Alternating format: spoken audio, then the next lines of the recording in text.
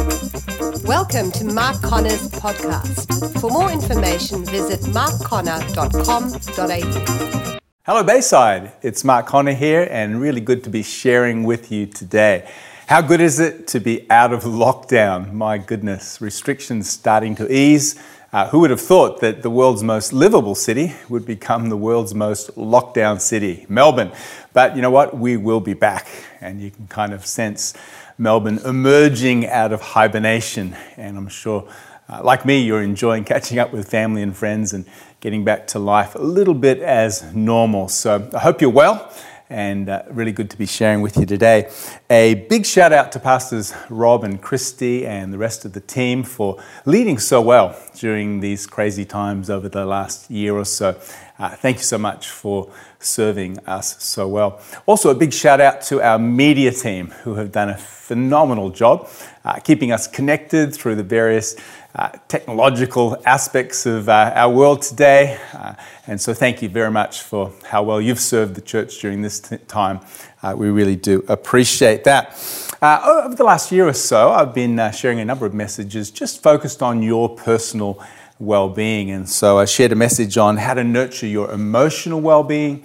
We looked a little bit at the area of physical health and also at improving our relationships. And so I thought today, end of November, coming towards the end of another year, we'd look at another aspect. And so today I'd like to talk to you about how to nurture your spiritual well-being. And by spiritual well-being, I mean our connection with God, as well as our sense of meaning and purpose. And so looking forward to sharing that with you today. As you read the Gospels, it's interesting to look at the life of Jesus. Jesus didn't just come to die on the cross. He actually came to show us how to live. And so I love reading the Gospels and reflecting on the life of Jesus. And I think sometimes as we do so, we think Jesus is this kind of ministry machine going 24/7, delivering sermons and praying for people, healing people, training disciples. You get this idea of this flurry of activity. But if you just slow down a little and read the narratives between all the teachings and the miracles, you'll find that Jesus had some habits that I think really helped to nurture his own spiritual well-being, as well as his sense of meaning and purpose. And one of those habits is this regular retreating, self-isolating as you would, and spending some time alone in solitude. I'll give you a couple examples. Matthew 14 verses 13 says this: when Jesus got the news, he slipped away by boat to an out-of-the-way place by himself. John the Baptist, his cousin, had just been killed. And so you can imagine he's got some grief, some loss, some sadness, some disappointment to process. And so he slips away by boat to an out-of-the-way place by himself. Just a little later in the same chapter, Matthew 14:23, after Jesus dismissed the crowd. Isn't that an interesting line? Sometimes we just got to dismiss the crowd. Good night, everybody. Bye-bye. He's setting some boundaries. He went up to a mountainside by himself to pray. And when evening came, he was there alone. Now, Jesus loved the crowd, but there's a time to dismiss the crowd and just to have that time of solitude and silence and quiet. It's interesting, Jesus loved the water and he loved the mountainside. There's something about water that's therapeutic for our soul. And there's something about getting up on a hill or a mountain, just seeing above everything. It gives you a fresh sense of perspective. A couple more examples. Luke 6:12, one of those days, Jesus went out to a mountainside to pray, spent the night praying to God. Mark 1:35, very early in the morning while it was still dark, Jesus got up, left the house, left the office, left the building, and went off to a solitary place where he prayed. So this isn't just a once-off thing. All through the Gospels, you'll notice Jesus has this habit, this ritual of getting some time aside. And I believe it was during these times that he connected more deeply with God, the Father, but also gained fresh perspective for his life. Often he'd be away and then he'd come back and the disciples would go, "Where you been? Everyone's looking for you." He says, "Hey, it's time to go on to the next village." And so where did he get that perspective? I believe it was from pulling aside and having this habit of silence and solitude. This might seem like an unusual message after we've been locked down for so long, and we're just now glad to be back with family and friends, which is great. But a healthy life has a balance of activity and rest, of community, as well as solitude, of being with people and also having time by ourselves, just for that extra spiritual connection and that tapping into a sense of meaning and purpose for our lives. You might have heard the funny story of a group of people moving through a jungle, and they need to make a pathway, and so all the managers are there and they've got everything really, really well organized. All the machetes are sharp, the rosters are working, there's refreshments, there's first aid if needed, and they're moving through the jungle, and the managers are really pleased. The leader is the person who climbs a tree, looks around and goes, whoops, wrong jungle. But the managers are saying, but we're making such progress. What's the point? It's not leadership versus management, but sometimes we can be so busy managing our lives. We can get caught up in the jungle of the busyness of seeing people and responding to emails and getting to appointments and paying bills, and life can become a bit of a jungle. Every now and then we need to climb a tree and look around and going, are we heading in the right direction? It's very easy to be dominated by the clock. And the clock is a wonderful instrument. It tells us what time it is. And the clock is often about speed. But there's another instrument called the compass. And the compass is not about speed, it's about direction. And you can be going very, very fast, but if you're heading in the wrong direction, then you're not actually being effective. And so this habit of retreating, of pulling aside, of taking some time to be still and to think and to reflect is a way of getting the compass out and going, am I heading towards my true north? Am I going where I want to go? Or am I just caught up in a flurry of activity?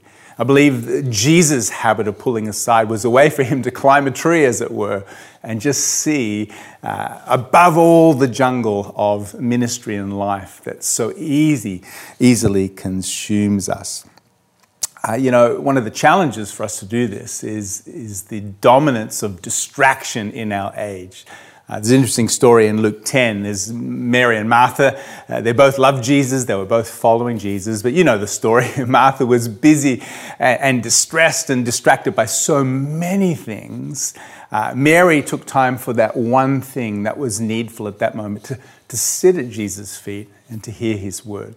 It's not Martha versus Mary. You can't be Mary all the time. But sometimes we can get so busy doing the work of the Lord that we neglect the Lord of the work. And Jesus says, right now, Mary has chosen that one thing and it will not be taken away from her. And so, like Martha, we can be so easily distracted by all the things we need to do that we don't take time to sit and to pause. A few years ago, there was a Time magazine and article, and it was talking about distraction being the dominant condition of our time. We can be online 24/7, which means we've got inputs coming from every direction, and we can be continuously distracted. And so the answer, according to this magazine, was something called mindfulness. You might have heard about it. It's a bit of a buzzword today in health and in business and in sport. Learning to be still, learning to reflect, learning to meditate, learning to be mindful. Sometimes followers of Christ hear about mindfulness and think, well, that sounds a little bit like Buddhism or a little bit Eastern in its religion or its roots. But the truth is, we have some great traditions in this area of mindfulness and meditation in our own faith as followers of Jesus. In fact, in Genesis 24, as hundreds of years before the Buddha lived, Genesis 24:63, it says, one evening as Isaac was walking and meditating in the fields. Isn't that interesting? Isaac inherited all of his father Abraham's wealth. Abraham was an owner of many, many thousands of herds and livestock, extended family, was probably a trader in that nomadic space. And so Isaac has a lot on his plate, all the family to look after, all of the business to run, and yet here he is, walking and meditating in the fields. And so there's a great tradition in Judaism, but also in Christianity, of having this habit of pausing, of being still, of meditating. The Hebrew word meditate means to ruminate, to roll over in the mind, to ponder, to analyze, to contemplate, to rehearse in one's mind, to reflect and to consider deeply. And so there's a great benefit in responding to the many distractions of our time in taking some time to be still, to be alone, and to meditate and to reflect. But by meditating, we increase our awareness of God. Just being aware. You know, the truth is we don't lack the presence of God. God is with us all the time. What we lack is awareness. It's a great story in Genesis 28 where Jacob is in this desert place and he goes to sleep, and while he's sleeping he has this dream and there's angels going up and down this ladder from heaven to earth, and he wakes up and he says, surely the Lord is in this place and I was not aware of it. How awesome is this place? What turns a desert place into an awesome place? Awareness. He suddenly woke up to the fact that God was there right with him. And so when we take time to meditate and reflect, our awareness of God suddenly begins to grow, and we realize God is with us. Whether we may or not feel him or not, the truth is he is with us. And so our awareness grows, and then our attentiveness also grows. Another well-known story in Exodus 3, where Moses is out in a desert, dry place, and he's walking along and he sees this bush. You might have heard the story, and it's burning, but it's not consumed. And so Moses says, I'm going to go over and look at this strange sight. Well, why does the bush not burn up? And the text says this: when the Lord saw that Moses had gone over to look, God called to him from the bush, Moses, Moses. And Moses said, here I am. I always thought the story was like this. The bush is burning and God's going, Moses, Moses, Moses. And then Moses goes and has a conversation with God. But notice that the bush is burning. There's no voice. But when Moses turns aside and becomes attentive and says, I want to see what's happening here. When God saw that Moses took the time to look, then God spoke to Moses. I wonder how many burning bushes we walked by this week where we were too busy to stop, and therefore maybe we didn't hear what God wanted to say to us. When we stop, when we pause, when we take time aside, intentionally, our awareness of God grows, and our attentiveness, our ability to hear God's voice also grows. And so how do we do this in our lives? Well, I think just having a daily routine rhythm of pulling aside and meditating and reflecting is helpful. Maybe you're a morning person and that's a great way to start the day. Just before the day kicks in, just to pause and to be still and to connect with God. Maybe the end of the day works well for you, where you just look back and say, well, how did today go? What went well? What didn't go so well? If I lived today over, what would I do differently? Just this habit of either in the morning or the evening on a daily basis, pulling aside and connecting helps our spiritual well-being, helps our sense of meaning and our sense of purpose in our life. And so daily is a great way to implement this habit. Weekly also. You know, the Sabbath was instituted by God, and it was a way of reminding us that when we stop, the world keeps running, even without our involvement. And so just a weekly, whether it's a Saturday or Sunday, just pausing, maybe closing all the devices and just having some time, being still, not doing, is another great way to implement this habit that helps our spiritual well-being. Maybe on a monthly basis, you could do that. And then annually, I think it's great as we come to the end of the year, just to pause and say, well, how did this year go? And what does next year look like? And unless you reflect on your life, you don't gain the insight that you need to not only live, but to live and learn. Again, if you're an activistic person like me, this is pretty difficult. I think I've told the story before, you know, when our kids were little, we used to take a long trip up to Queensland, and one of the things I hate to do on a long drive is stop for petrol. Because when I stop for petrol and I'm filling up all of those caravans and semi-trailers and slowpokes that I've been meticulously passing are now passing me. How annoying is that? I always wish someone would make a way to fill up with petrol without stopping.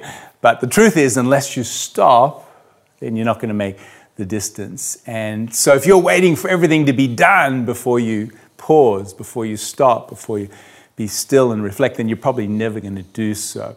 But if we'll lean into this habit, then we'll benefit from it greatly. If Jesus had this habit of regularly pulling aside, dismissing the crowd, getting out on the water, getting up on a hill, and just being alone and reflecting and meditating, then how much more should we do the same?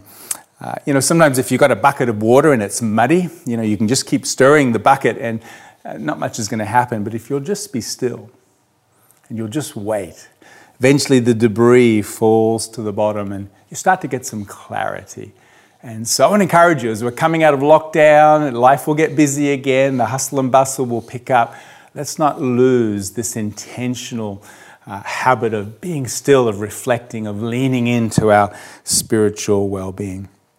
I want to finish today just by reading a poem that I wrote a few years ago for my own benefit, in just reminding me the importance of this habit of being still, of pausing, of taking time just to connect with God on a personal and an intimate basis.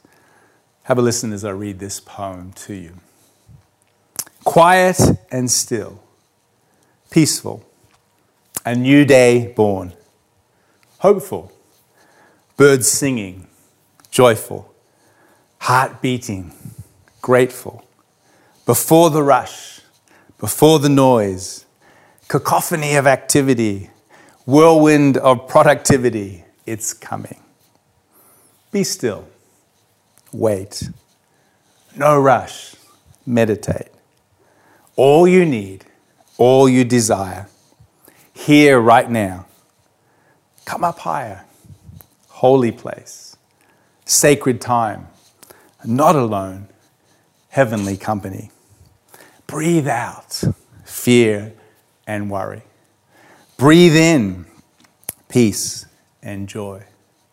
Gentle brook, deep and wide. Come and drink life inside. Stay a while, morning moments. And so I encourage you, just before the day kicks off, just to take those morning moments. Or as I said, maybe it's evening just before the day finishes. I'll finish with this psalm. Psalms 46 verse 10 says, "Be still and know that I am God. Be still and know that I am. Be still and know. Be still. Be." It's so easy to get caught up in being a human doing, and there's so much to be done. But learning just to be still and to know that He is God.